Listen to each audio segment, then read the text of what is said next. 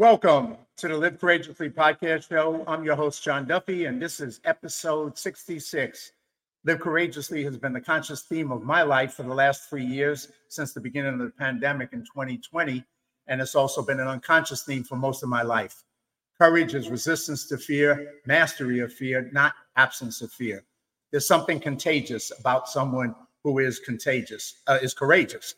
There's someone, let me say that again. There's something contagious about someone who is courageous. Today's show is with my friend and courageous guest, Craig Stilley. And Craig, age 50, is a resilient individual who has overcome significant challenges in his life, battling OCD and various anxiety disorders since the age of 16. Craig's determination has led him to earn his GED after leaving school in the 9th grade.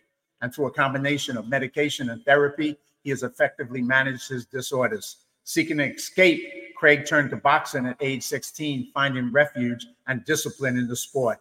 In 1993, Craig took his passion for boxing to new heights by establishing his own boxing gym.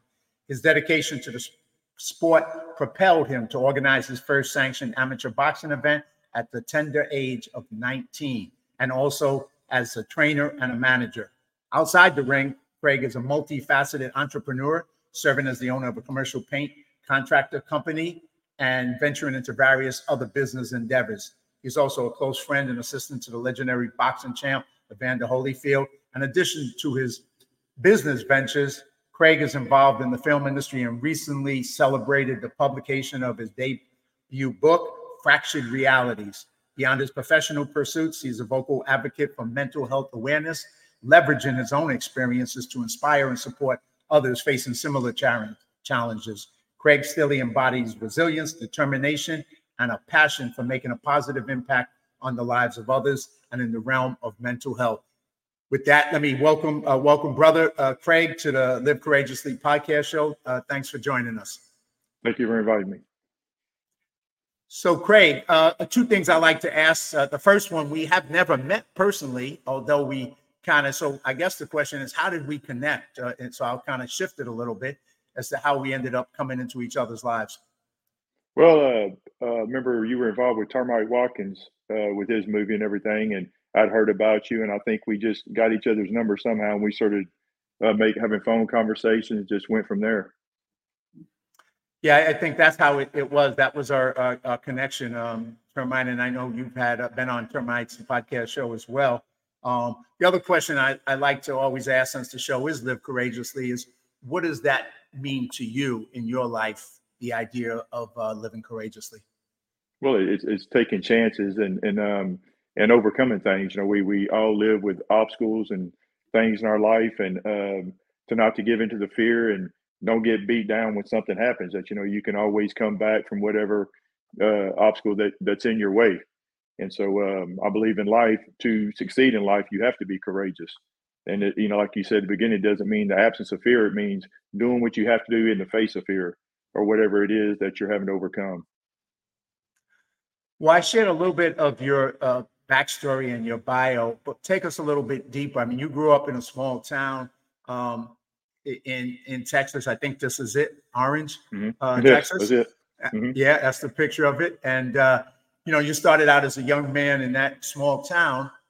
And tell us a little bit and take us into that journey of dealing with both getting into boxing as a young man, but why, and the issues that were affecting you in your life that made you make that choice.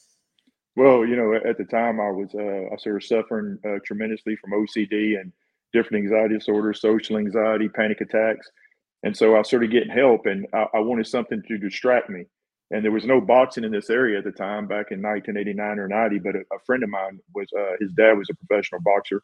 So he started training me, and I started doing backyard fights and going around, fighting other people, the tough guys in backyards. And my teacher happened to be kin to a guy that I'd heard of. It was his uncle named Dick Menchaca, a legendary trainer in my area. And you can look him up on Wikipedia.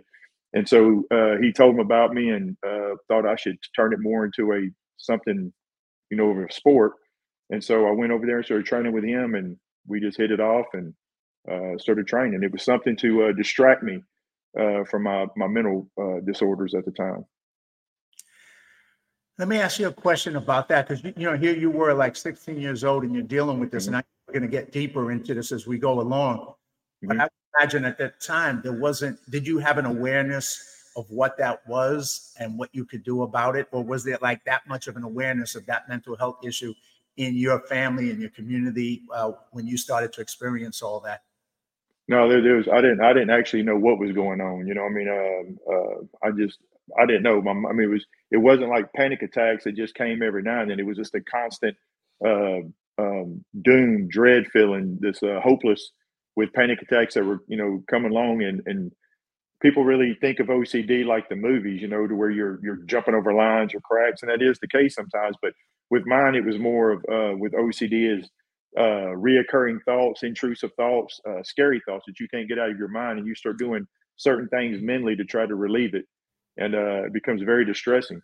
So to answer your question, no, I didn't know at the time until finally my parents brought me to a psychiatrist in the area, and finally diagnosed me with what I had, and it was a trial and error after that with medications and just resilience. But to answer your question, I didn't know. I just thought I was losing my mind. And between that help that your parents got you with therapy and you started to get into boxing, what did boxing give you to help you deal with that? What was so special about that that gave you a tool that was helpful to you? Well, it seems kind of like ironic boxing, with fear and then that, but I could relate to it because, well, doing the training, it would get my mind. That's the only time I could have peace. It sounds crazy, but that's the only time I could have peace was when I was training in boxing. But I didn't do it so much to be a tough guy. I did it because I thought if I could overcome my fear in the ring and stuff in these fights, I could overcome what was going on in my head. And so I just delved into it. And in other words, I could relate to it because when you're having this mental this anxiety, you're by yourself. There's really no one. It's not like football. Now, I love football, but it's not like you pass the ball and a guy helps you catch it. In boxing, you're there by yourself, and so that I just related to it. And I've always thought that if I could, it taught me a lot, but it was a big distraction for me training in boxing. Like I say, that's the only time. I know it sounds crazy, but that's the only time that I could find peace in my head. Now, did you drop out of school when you started boxing before, and how did that kind of go together with you starting to, actually train as a boxer? Well, it was actually my second ninth grade year, and I'd already started boxing the about the ending of the last year before in the summer. Then starting into that year, that's when my teacher told me about his uncle, and then I eventually stopped school because I couldn't sit in class. I mean, the rooms felt like they were closing in on me. Just this overwhelming panic. I couldn't concentrate, and so I went home and was sort of working for my dad with the paint company. And then once you started boxing, what did that look like for people who've never trained or don't understand what the regiment of, as a young person, boxing? How often did you train? What was the training like for you, and kind of what did it give you, both physically and mentally? What were some of the takeaways that you got from that experience? Well, people think that, boxing is two guys and they're fighting, but it's not like that. Like I try to explain to people, imagine being so tired sometimes you're trying to bend over and take a breath there and a guy trying to take your head off at the same time. It's more of a mental game than it is actually physically. Because once you get in shape, I've seen guys when I would train them come to the gym and they could run marathons and, do this. And then 30 seconds into the first round, they're burnt out because of the mental pressure. And so, um, uh, I love the mental part of the boxing. I love the training because you learn something new every day, and I just excelled at. It. I just started. I just had a knack for it, and I fell in love with the mental part of it. Like I say, the overcoming stuff, the having to overcome emotions and push yourself, and it just I just fell in love with it. And so you went on and you had some you fought amateur fights, and you did that for a while, and then you started to train, like you said, with your trainers. Tell us a little bit more about that experience. Yeah, I was. I started out with sparring partners for my coaches, Dick Menchaca's pros, and then I fought some amateur fights, and then I went to Kenny Weldon. We got to be good friends in Galena Park, which is around an hour and 45-minute drive from my house. So geographically, it was kind of impossible to go over there and train a lot. But I went as much as I could and learned a lot. And he took a liking to me, and taught me a lot of stuff. And I thought, well, I'm just going to start a gym because it was really not much back at my house, back at home. So I started one and opened it up at 19. And a couple of my buddies wanted me to train them, and I started training them. And I had my own style and what Kenny taught me and Dick Menchaca, and it just went from there. And I brought, boxing back to my town. Well, it's kind of funny because you mentioned Kenny Weldon, and I got a chance to actually meet him in Houston, Texas, and this is such a small world. It's also how we connected. I'm going to throw this up. This is a show that you were on with our friend Termite Watkins, and that's his podcast show, In the Ring. But your connection with Kenny and his connection with Kenny, and I watched your podcast show with them, and Termite shared a story about Kenny Weldon getting the actual ring that Muhammad Ali fought at the Astrodome in Houston, Texas, right? With Cleveland Williams. He fought Cleveland Williams. Yep. And so that ring ended up being over in Fighter Nation in Houston, Texas, which is where I got to meet and hang out with Termite, and also to meet Kenny Weldon. And just I'm going to throw up a couple of pictures of us at the gym there, and with a couple of people in that gym in Fighter Nation in Houston, Texas. Go ahead. One's a friend of mine, Reggie Johnson. We are four standing right there. The black man standing next to us, Reggie Johnson, 3-time world champion. He's a good friend of mine. Yeah, great guy. It was a pleasure meeting him as well. And obviously, we're going to talk about some of the people in the boxing world, because you've had such a range of people you've made friends of besides Evander Holyfield. But I'm just for fun, because I'm gonna embarrass myself. But 8 years ago, I actually, I was down filming some stuff with Termite, and I got in the ring with him and did a little bit of fun sparring. And like you said, I thought I was in somewhat good shape. I play basketball all the time, and boy, that few minutes in the ring, just playing, was the most strenuous stuff that I have experienced. Of course, I was 40 pounds overweight compared to now, but I'm gonna throw that up real quick just because I think it'll be fun for the audience to just look at this. So let me see if I can get this up on the screen. Here we go. There's Kenny right there, yeah. And that's me with Termite in the ring. Oh, you look like Kenny right there in the red at first. Yes, me though. Yeah. 40 pounds overweight. I was not in the shape I am today, so I'm ready for a rematch with Termite. But that was in that particular ring, and I'm not going to teach too much of this because I'm embarrassed showing it. But it was a lot of fun. It was a lot of fun doing with him, and just. But from having actually done boxing for your lifetime, like I experienced, it's very strenuous mentally and physically. Yes, it is. But then you went on, Craig. You went on from boxing yourself, and then you started to train others. And tell us a little bit, what made you want to train, and what did you bring as a trainer, besides why you did it? What did you bring to the young men that you trained? Well, to me, it was such a life-changing, experience, boxing, and what it did for me mentally, and even spiritually eventually, that I wanted to share that with others. I wanted to teach it. I love teaching it. I wanted people to learn the sport and that type of stuff. So when I opened it up, it was fun to better, watch people and better teach them and watch them transform into a fighter. And then it also, as I got older doing it, it was good, to help kids, because I had a lot of, boxing's sometimes you don't get, you get some kids that have a rough time, and it was good to impart in them what it did for me and watch it transform their lives. And eventually, when I got even older, it kept kids off the street, built up their confidence. And people think boxing, it's going to make them want to fight. It actually does the opposite, because when kids fight a lot in school, it's because they're angry or lack of confidence or trying to prove something. When they go in the ring and they do that, they don't have to fight. They feel very confident. And so I love that. And I love watching them win. Watching them accomplish things they didn't think they could accomplish, Well, I think what you're saying is so true, because it's similar to you. I dropped out of high school when I was 15 years old in the South Bronx. And at the time I started studying not boxing, but Kung Fu. And once again, like you said, you would think that those things would lead you to get into fights, and it was the exact opposite. It gave Right. you it gave you discipline, it gave you confidence, but it gave you not a desire to get into fights. I mean, you only wanted to do it in the arena that you were supposed to do it in, not outside in the streets. So Right. it kind of built up your character, and I think that's the other thing I think that you were doing with these young people, and maybe just speak a little bit more about that, Craig, because not only were you getting them in shape physically, you were building their character, which is probably even more important than just the physical training.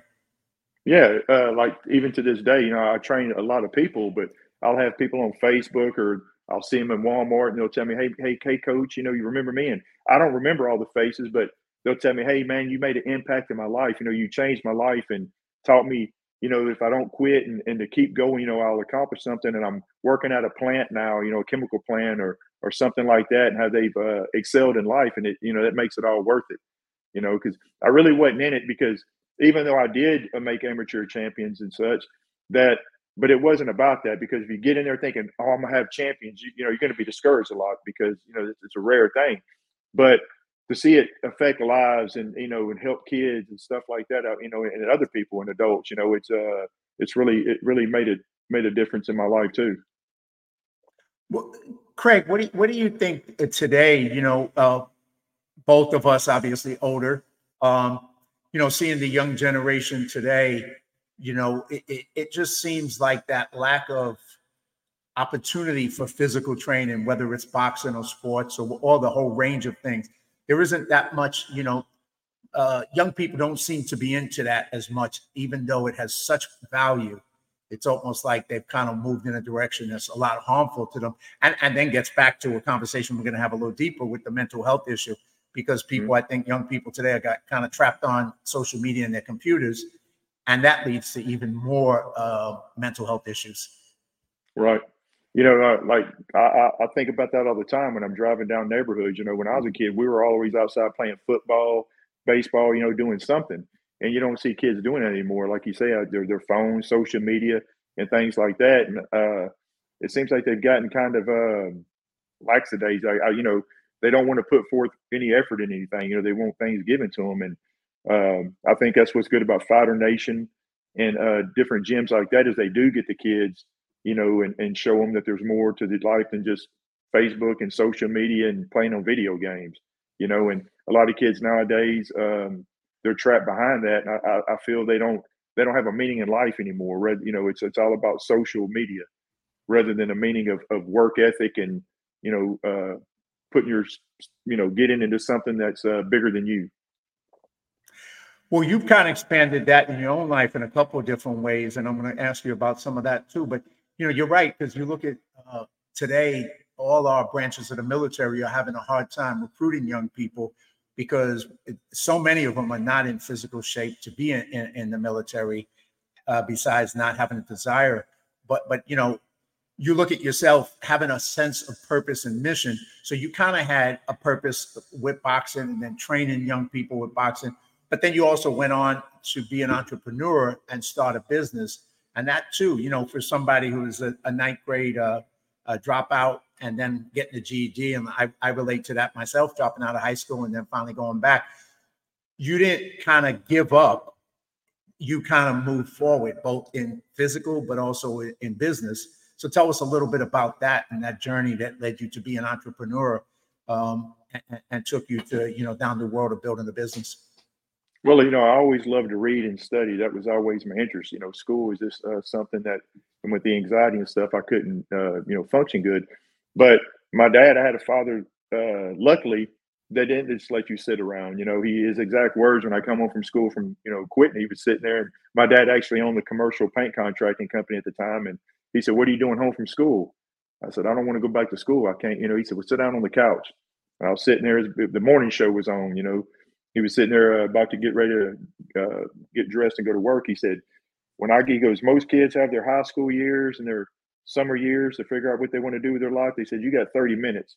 He said, by the time I get out of the shower, and get dressed, you're going to tell me what you want to do with your life. You want to go back to school or go to work. So I sat there and thought about my whole life. He got out. He said, "What do you want to do?" I said, "Go to work." He said, "Go put your work clothes on. This is what you're going to do the rest of your life." And that was that was it, And so um, going and working, transitioning from one day, to your mindset of being in school and everything to, it's the real world. My dad's like, you're paying your own food and such, was a big transition. But uh, I worked my way up the ladder. And when I loved reading philosophy, and I read what Plato said one time. He said, "It's better to be unborn than untaught, for ignorance is the root of all misfortune." And so it hit me. And so I just started studying. I couldn't count change until I was 22. Could you repeat that one more time, please? The quote? Yeah, from Plato. Yeah, it was by Plato. It said, "It's better to be unborn than untaught, for ignorance is the root of all misfortune." And so I couldn't count change until I was about 20, 21 years old. So I go to McDonald's. They wanted $2.43. I give them $3. So I had my old class book, and I started studying the math myself and started getting interested in things. And I taught myself, um, you know, all that kind of stuff and reading and studying as much as I could. And then just kept working and learning the trade and just studying everything I could get my hands on. I think that too is something that's a great life lessons for people, because you both your dad giving you that to make that decision in 30 minutes, and that creating that you have to make things happen yourself. You have to work. You have to build a work ethic. You have to do those things. Some people will look at that and say, "Oh, that was hard," but that hard gave you the ability to become who you are today. It gave you the strength. Out of hard came strength because you overcame. And I think that's one thing that I know from what I've read about your life and paid attention to, is that you're an overcomer, and you overcome on so many different levels. But that's part of how we get stronger in life, is that when things are challenging, you overcome them. Well, it's just like working out. You don't like the resistance, it hurts, but that's the only way you're going to get stronger. When you start viewing it like that, instead of my dad, I would go home as a kid and I'd say, "Dad, I have bad luck." He said, "Son, you make your own luck." He said, 98% of the time you make your own luck. Or if I say, "Dad, I want to do this," he'd say, "Well, go do it." Son, you got to go make things happen. And so he instilled that when I was young, is that if you want to do something, you got to go make it happen. And so whatever I wanted to do, it was just instilled in me. I didn't believe I couldn't, I always believed I could do it. And so, I was fortunate to have that instilled in me.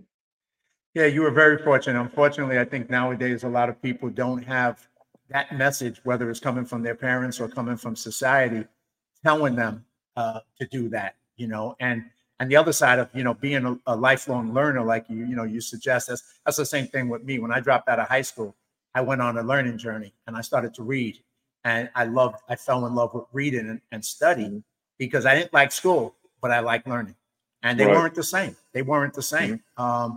And if you are a lifelong learner, you get to do what you did. You start to learn the things you don't know, and you start to, find a way to make them happen. I think that's a lesson, from your life. I think that anybody can walk away with and say, yeah, that's something to model for sure. Yeah.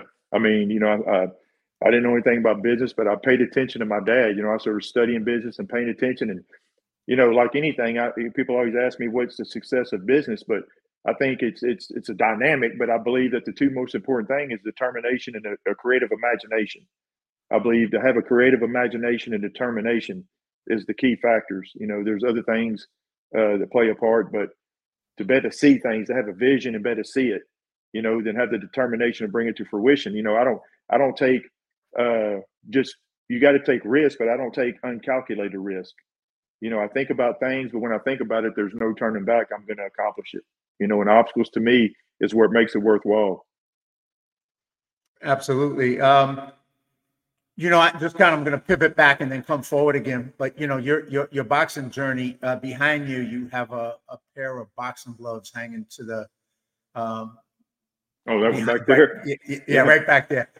Yeah. Tell us, because part of your journey obviously has been the boxing journey, and then the people you've gotten to work with, have friends in life. But take us from that pair of gloves there. Why are they special? Why are they hanging? Well, Dick, that was my first pair of gloves that I owned. Dick Menchaca gave them to me, and they were old back then, and kids these days, they want the nice fancy gloves. I mean, if you notice, they got tape around the thumb, I mean, my thumb would go through them, and he put tape around them. And I remember I would hit when I was about to quit school. My hands would hurt me so bad from hitting the heavy bag, I couldn't hold a pencil in my hand. But I kept going, and it just those gloves just I kept them. They were just I was so excited to get them first pair of gloves. And what was your other question besides that? Oh, I'm going to take you a little further to some of the people you've met because of that journey. But before we even go there, like you said, I'm going to just ask you another question. Like, what would you say your biggest lessons or the biggest things you learned being trained as a boxer and being in the ring? What were the takeaways that you came away as a young man from that experience? Well, it takes discipline, and you can't quit in boxing. If you can quit, you got three kinds of people. You got some that quit, you got some that survive, and some that try to overcome and win. And so I didn't want to quit, because I felt if I quit, I would get in the habit of quitting, and this mental OCD anxiety would overtake me. And so I just took what I learned. I looked at life as like boxing. So what I learned in there is, keep going, keep pushing, don't quit, and bringing that into life, and transition that into life. And so it was paramount, that attitude. And taking that attitude, I mean, you went on, like I said, training. You've met a lot of famous boxers, a lot of different celebrities. You've had a colorful life because of your experience. I'm going to throw up a picture of you with a bunch of people, and feel free to share some of the stories if you like with any of them. These are some of the people that have run in your life. Oh, okay. Yeah. Where'd you get them? Off my Facebook? Yes, sir. Oh, okay. Yeah, Yeah. that's me and Evander up at the top at Mark Wahlberg's celebrity charity event. And the second one was me and Mark and my date for the night. And the other one's when I was in Evander's wedding to the right of that. And Michael Nunn down there, Michael Nunn, that was world champion, is a real good friend of mine. And I got him to go to Mark Wahlberg's celebrity charity event this past year. And then the bottom other one with Sugar Ray Leonard and Evander, that was at a deal to raise money for Mark's charity event. And that's to the right is Kenny Anderson. That's a real good friend of mine, a celebrity that was a basketball player, and Raymond Arroyo, Fox News analyst. And, you can't miss Evander. And that was the guy that was gambling in the middle, and Sugar Ray, which is a friend of mine, and Bob Wahlberg. And one of my good buddies to the left of Bob Wahlberg's Bronco McCart, that was a champion of the world, but it kind of cut his face in half. But yeah, a bunch of great guys right there. Go ahead. Oh, I was just going to say, they're just to name some other ones, but that's Ron Harper in the back of Bob Wahlberg right there. That was a basketball player. All a bunch of good guys. And besides knowing all these great guys and people, some of these events that you're at and you're talking about are charity events for different charities, which you clearly have it's part of who you are, your identity, to be involved in things like that are about service to others. Tell us a little bit about what role that plays in your life, and that philosophy of serving others, not just yourself. Yeah, I mean, that's the whole thing in life. As people ask me what success is, and I believe that success is about yourself, but I want to be great. And I believe great is when you help other people, because that's what everything's about. Like when you help somebody up a mountain, you'll be there yourself. And so I'm always just trying to help other people and talk to them. I'm, like about mental health advocate, that people have mental health problems. I try to get them the help they need and encourage them. And in these events, that particular event for March for the youth, for drug prevention and stuff like that, with Jay Feldman, that's the CEO of Mark Wahlberg Automotive. They put it on every year. And so it's a good thing to go to and to give back and to help kids and, bring people there to try to, get more money so it can be used to help the youth. And then just a couple other quick pictures. These are just some other folks with you right here. Yeah, that's Tommy the Hitman Hearns and Ray. Yeah, right there. We're at Jay Feldman's Mediterranean restaurant. Great place in Michigan. Great food. Jay's a great guy. And then here's a picture with a dear friend of mine and you, Kevin Sorbo. Yeah, Oh man, he's a great guy, man. That's just the nicest guy right there. He played Hercules. Yeah, I like Kevin. He's just a real nice guy. Yeah, he's Yeah, fantastic. We did 2 movies yeah, together in Canada, and hopefully we'll get to do some more in the future. But yeah, a yeah. very special human being. Once again, somebody who gives back and does things to help others. Right. Very But humble tell guy. us, yeah, he is. He is. Yeah, it's a pleasure working with him. Mhm. But tell us a little stories. You're close to Evander Holyfield. Any stories that jump out from that world before we start to move forward into some of the stuff you're doing today and a little deeper into the mental health issues? But any stories from this boxing world that you would like to share before we go forward? Well, Evander, before I ever met Evander, I turned my life to the Lord because of Evander in '96 when he fought Mike Tyson. And it's amazing how God works, brought us together and we're the best of friends. But yeah, I love his stories and he's a very wise guy. I mean, he has a lot of wisdom and he told me something one time. It really it resonated with me when he said, I asked him one time, I said, what was it like to lose your first fight, like that? He says, I don't lose. Oh, yeah, Evander, you lost. He goes, no, no. He said, I just don't get the decision sometimes. You lose when you quit. And I love that. I love that about life is that, and it made sense is that I just didn't get the decision. You only lose when you quit, and his story's funny. Like one of the stories I love is we were talking one time and he said, when I was a kid, he said, I went to the Boys and Girls Club, it was a white man owned it and everything. I was like 8. He said, I didn't, my mama let me go. And he said, I didn't have any shoes and dirty trunks, my hair all nappy, and he said, I went there and he said my older brothers always try to tell me, that white kids can't punch, can't fight. He said I didn't know. My older brothers told me that. He said so I go there and he said I fight my fights, I'm winning. And he said, these kids, these white guys, these kids are being these nice trunks and crew cut and mom and dad, their expensive stuff. He said I'd hit them and they start crying. He said okay. He said to one day, he said Cecil Collins. He said, man, I noticed it was something different about Cecil. He said he didn't have any shoes on. He said he had dirty trunks. His hair was nappy. He wasn't smiling. His mom and daddy wasn't there. He said, so I go up there, I hit him. He said, Cecil Collins whooped my butt. And he said, I went home crying. He said, Mama, I quit. She said, she tore my butt up, said, you get your butt back to that gym. I don't raise a quitter. He said, so I was sort of fighting. He said, my first time, he goes, the second time I fought, he said, they matched me with Cecil Collins again. He said, Cecil whooped me again. He said, I run home. He said, but I hid this time. I didn't want my mama to know. He said, but she found out, whooped my butt, sent me back, said, you don't quit. He said, I fought. And he said, my first tournament, he said, I'm going in there and I'm worried about Cecil Collins. He said, so I'm look everywhere and I'm going to get a weight and put him underwear so I'll be a little heavier than him. He said, but I didn't see Cecil. He said, first night I won, second night I won, third night I won, fourth night, Cecil Collins. He said, I got in there and he said, I beat Cecil. And I run home to my mama. He said, Mama, I won. She goes, now you can quit. And so I love hearing him tell that story because it's funny the way he tells it. Yeah. It's That's that, yeah, that is a good story, man. That yeah. is. The way he Uh, tells it's hilarious.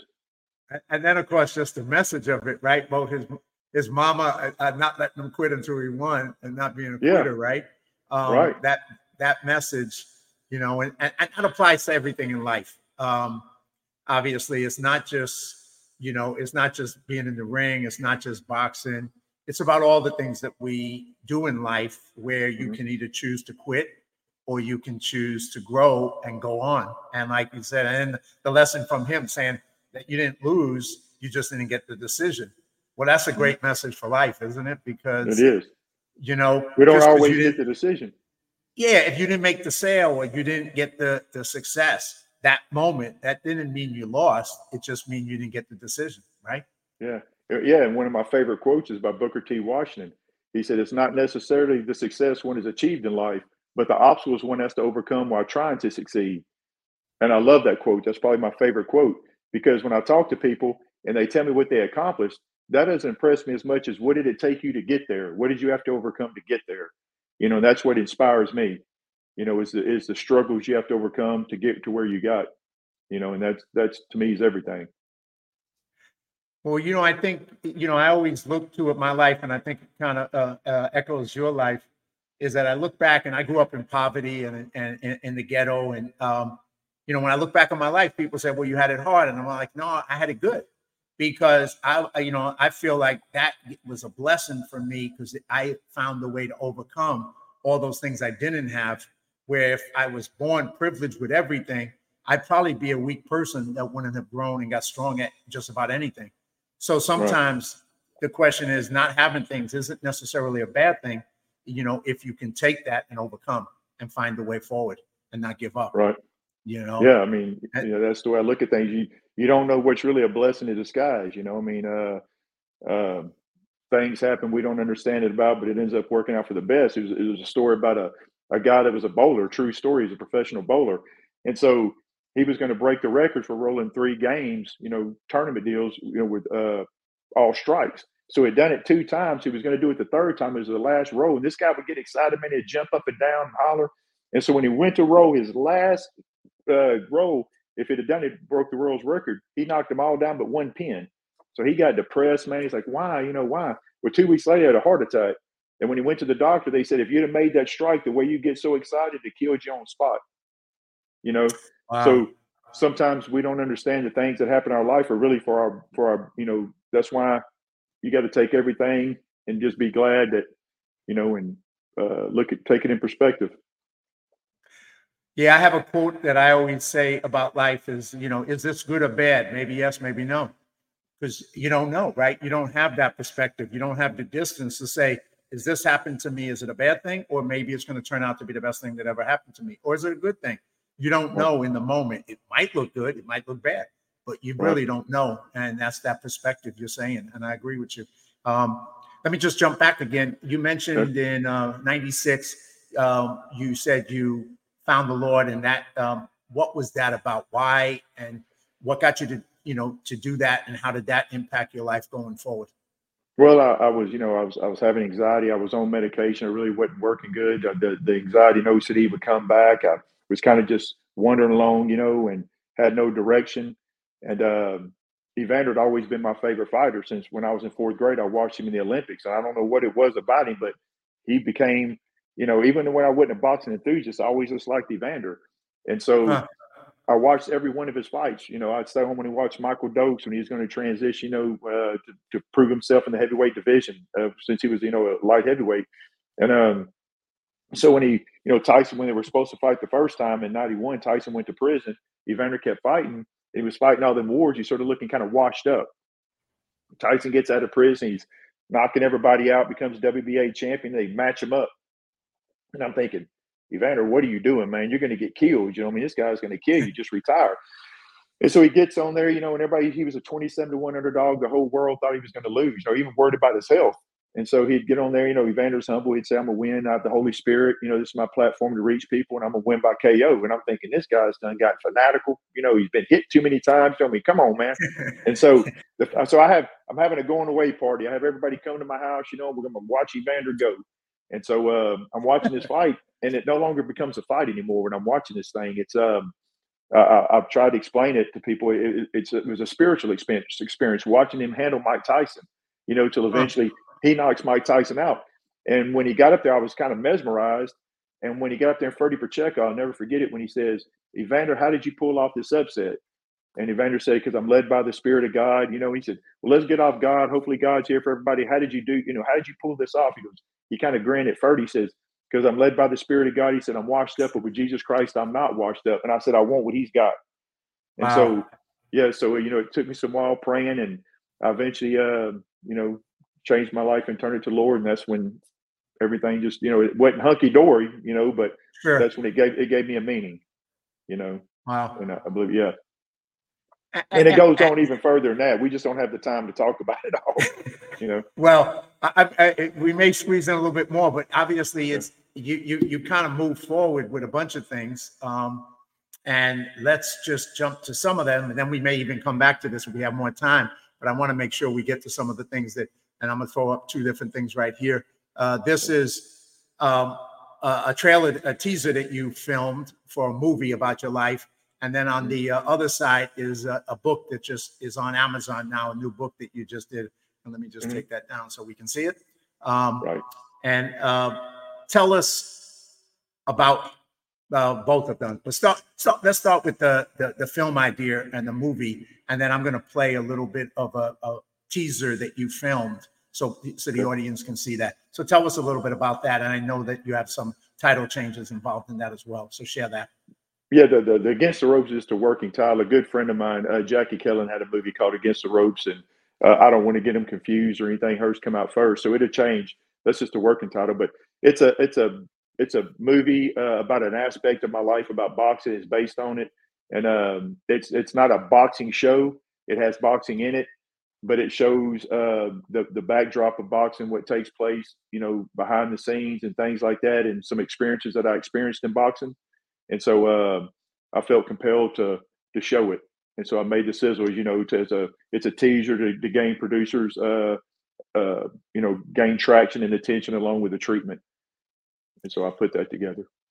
And let me ask you, once again, that, given your background, that was a step outside the comfort zone, maybe a step into a new endeavor for yourself.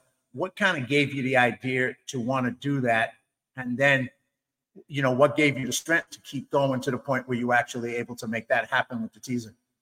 Well, I just felt compelled to do it. I felt that that's the direction the Lord wanted me to go. And so didn't know anything. I didn't know a cinematographer from a hole in the ground, but I started doing my research. I started studying, and doing my research, and I got a hold of some people and started getting on the right track. I said, I'm going to make it, and people came in my life, that were a blessing to me.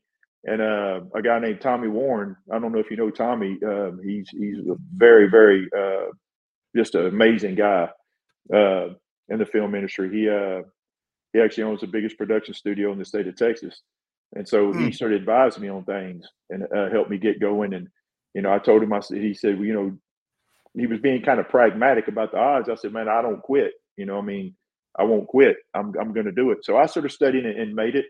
And, I think it turned out well, and it's got me some traction. I have a producer and everything, and just trying to get the finance and, like everything else, that's the hurdle, and get the finance and to put it all together. Yeah. I remember we had talked way back when. I don't even remember when, but you were on a couple of years ago. Yeah. You were on that journey, and like you said, you told him, you also told me back then, you don't quit, and you were going to make it happen, and you did. So, well, with that, let me just put it up, and so people can see this teaser for the story.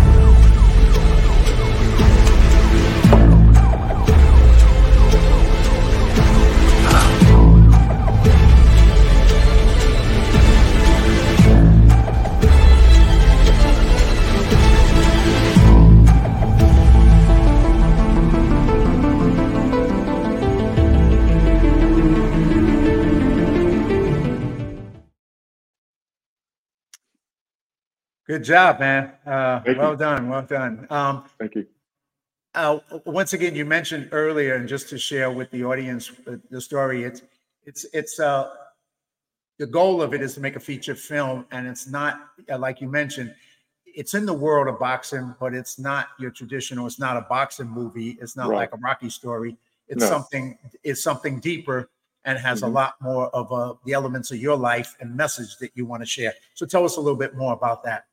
Yeah, like in the scenes where it showed the lady writing, that's obviously, that's my psychologist talking to me and everything, and going through problems with my anxiety. And that was me as a young, kid getting bullied and kind of coming up through it. I don't want to reveal too much about it, about the show, but it takes place, the struggle, that I was going through along in the boxing world, and putting the story together about, dealing with some of the unscrupulous people in boxing, that you have to deal with in the business aspect of it.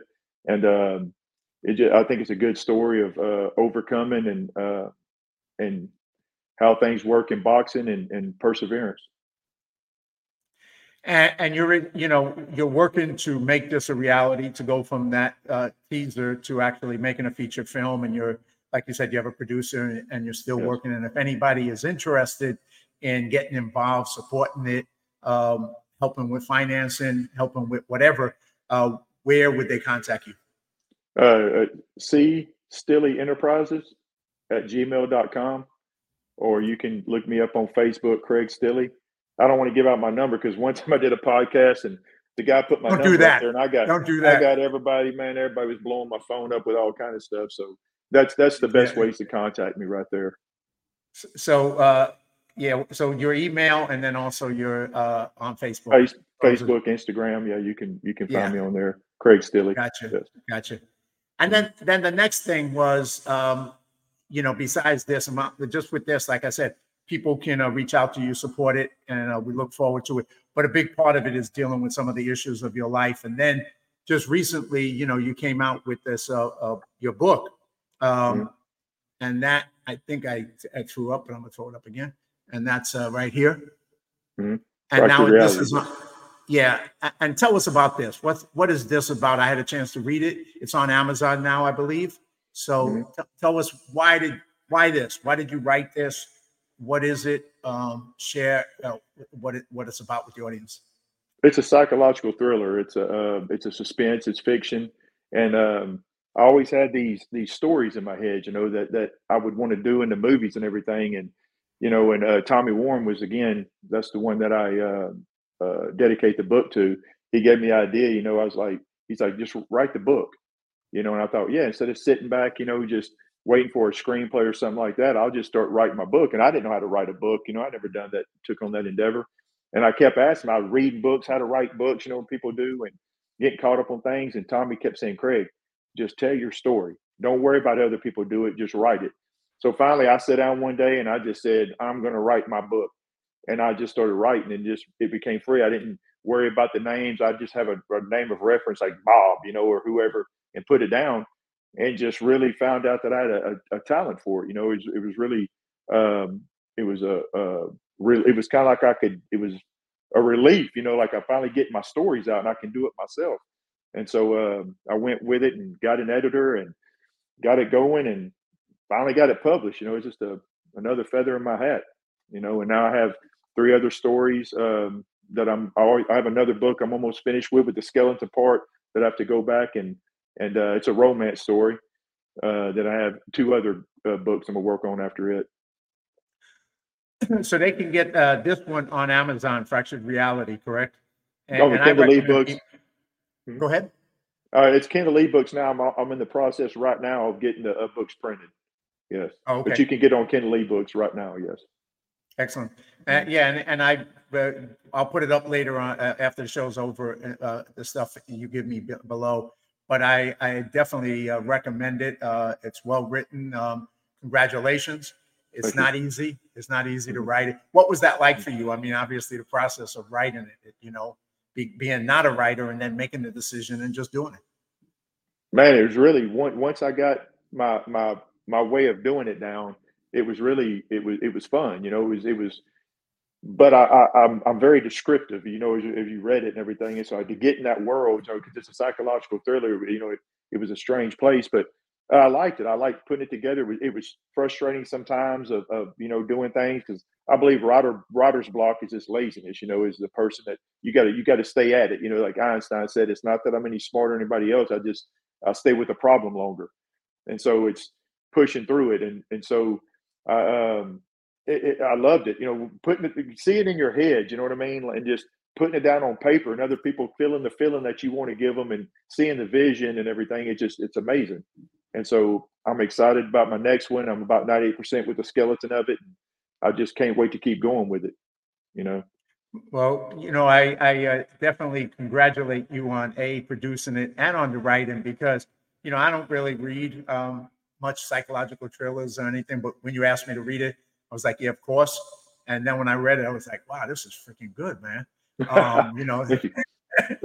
Oh, it was, and it surprised me. I didn't expect, and that's the nature of it. You actually did what the purpose of it was, making a thriller where you don't know what's going to happen and you just engage going, okay, what's next? What's next? What's next? Yeah. But yeah, congratulations on that, man. Thank you very much.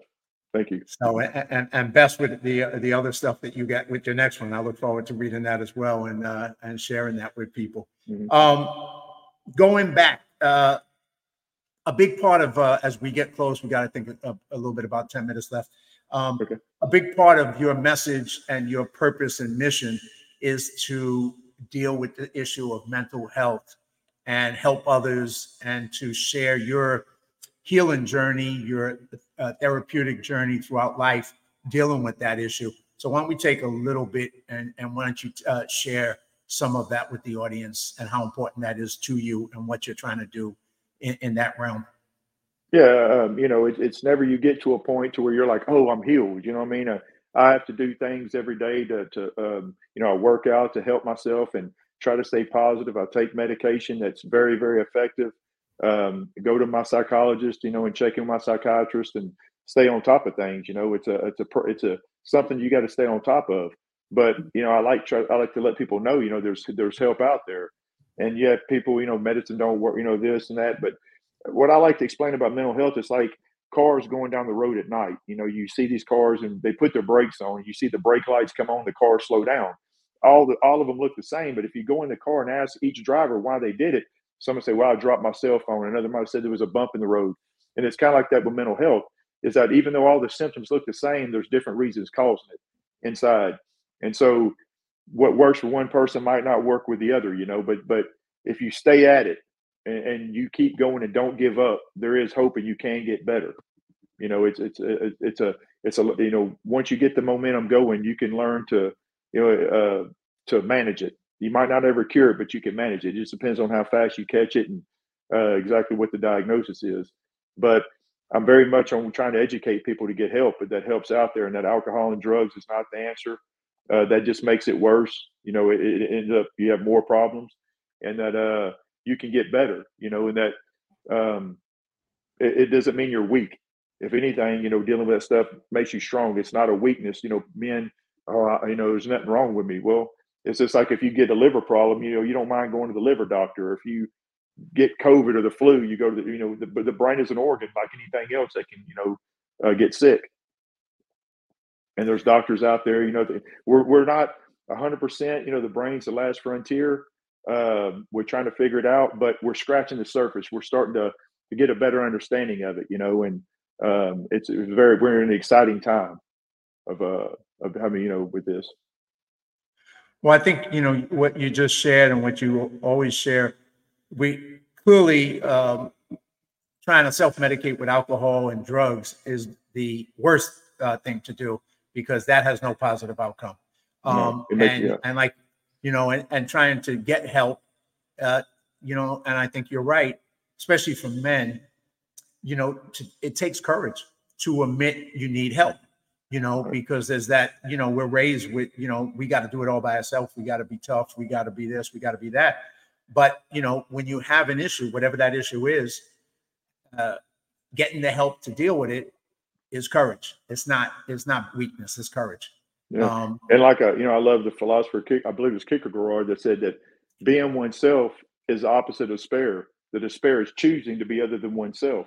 And so when you can be vulnerable and open up and admit, and accept what you have and be okay with it, the better you are. I believe life's a journey of self-actualization and learning about yourself. You'll never be there 100%, but it's the journey, and and look at it like that. Yeah, and like you said too, in the metaphor of the driving in the cars, each person's different. Each person has a different experience, and it may look similar, but it's different. So, we are what we are, and, you may not like it or may not want it to be what it is, but it is what it is. And then the question is, what are you going to do about it? And are you going to get the help or not get the help? And then it comes down to the choices you make at that point.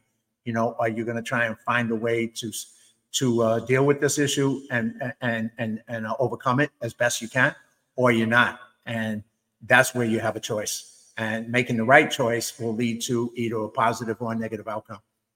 Right. And that's everything. You might not bet I love reading about Viktor Frankl. He's one of my best, one of my favorite psychiatrists, philosophers. He tries to say, Amazing. You've read Victor. I love his Oh stuff. yeah, And absolutely his whole powerful thing, stuff. yeah, his whole thing's about meaning. If you can, and Friedrich Nietzsche said, if you can find meaning in the why, you can always bear the how. And so I believe is if whatever you have, if you like with my anxiety and OC, it doesn't define me.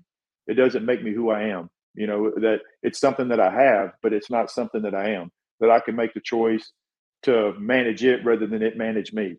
And I have tough times, but there is no perfect life. There is no normal life. We all have something, and that it's how you deal with it and learn to manage it and overcome it. Well, that's the thing. Like you said, there is no perfect life. We all have things. And, some of the actions you took, the choices you made, the lessons you learned from both being in the ring and training people is you have a mindset and your mind, a choice of a mindset. And when you choose that mindset, like not quitting, that's a choice, because you can quit and you don't have to keep going. It's up to you. But making that choice will lead to a different outcome than making the choice to quit, right? So, you have those choices, and like you're suggesting to people to make the right choices for their mental health, to get the help, to reach out, to find a way to overcome it with others' help, not by yourself. You don't have to do it all by yourself. Right. There's people there for you, and there's nothing wrong with that. We all need other people in our lives. We can't do it by ourselves. We weren't put here to live by ourselves. We were put here to live with everybody else. Right. And if you quit, you're guaranteed not to get any better. But there's always hope. You can always get better. Like, hope is a better stimulus for life than happiness will ever be. That hope is what keeps us going. So um if you're breathing, there's you have an opportunity to get better. And that's just the way I look at it. I've had the point where, I didn't think it was ever going to end. Like, man, is there any hope? And I'm so thankful that I kept pushing forward, because again, it proved to myself that I proved I can get better and things do get better. Yeah, and also, Craig, and I think not only that, which is true, you also took this struggle that you had and used it as a gift to help others, to take Right. that and become a message, to become part of who your purpose and mission is to take this thing that was troubling you and share it so that others would get stronger and have hope. So that's Right. I the mean, other thing, right? yeah. And my accomplishments, honestly, my accomplishments aren't to toot my own horn. It's to show people you can do the same thing. Whatever Right. your dreams are, whatever you want to do, you got to put forth the work and the effort, but you can accomplish it. If I can do it, you can do it. It's that simple. I'm no different than anybody else. I just don't quit. The determination, just keep going, and you'll get there. Hey, right on, 100%. Yeah. I agree. So, Craig, any as we wrap it up, any takeaways, any final messages, any final thoughts you'd like to share with the audience? Well, on the mental health aspects, like I'm saying, is if something's wrong, if there's medication out there to help you, why suffer? There's help available. Get help. Go to somebody, admit that you have a problem. And have courage and take the steps to get better. Don't turn to alcohol and drugs. It's going to be a different problem. And just try to find the help you need. And as far as boxing, um, I love the sport. I think it's a great sport. It becomes a little different when you get in the pros. Is when things change. But as a mental aspect of it, it did a lot for me. And I just believe that we're here one time. We have one time we're here. If people really grasp that. So I want to do everything I can do. When I like doing things that are hard because you know I don't like doing things that are easy. I like doing things that are hard because when you accomplish them, that's what makes it worthwhile. And so that's what I try to encourage other people to do. If you have a dream, you know, go for it. Make calculated decisions. Don't just throw caution to the wind, but don't let obstacles. People say obstacles. I have obstacles. I'm like, obstacles are the path. They're not blocking your path. They are the path. And so set out to accomplish it, and make the best of your life. 100%, man. 100% agree. Well, I appreciate you. I appreciate you sharing your story and coming on, and I appreciate your courage and your honesty and your, ability to take the things that you were thrown in your life and use them as stepping stones. I think your message to everybody is powerful. So I hope people check out your book, and then also check out what you're trying to do with your film in the future. And we'll stay connected. So once again, thank you, brother. I appreciate you coming on and sharing this story with everybody. All right, man. Thank you so much for having me. All right. I'm gonna close out the show now. All right. Thank you, brother. Bye-bye. All right. Yeah, so I hope today's show with Craig inspired you with his commitment to never quit and the lessons that he dealt with of dealing and overcoming mental health challenges. So I think there was a lot of lessons there that we can model and use in our lives. And if you haven't seen the previous 65 podcasts with some of my other amazing, courageous friends, you can check them out on YouTube, my Live Courageously YouTube channel. And please take a look at that. And then join me every Sunday at 3 p.m. And I have some rather unique friends coming up in the next 3 weeks. And these are just some of the friends that I have: Ted Shred, an animal trainer, fire eater; Alex Gilfie, Army veteran; Todd Speciale, an entrepreneur, speaker, and just amazing, great friends of mine who are going to be sharing their stories. And one of the stories, I'm going to be traveling out of the mainland, and I'm going to be filming from a location which you'll find out about. So join me every Sunday, 3 p.m. And once again, thank you everybody for watching. And thank you, Craig. And until I see you next Sunday, live courageously.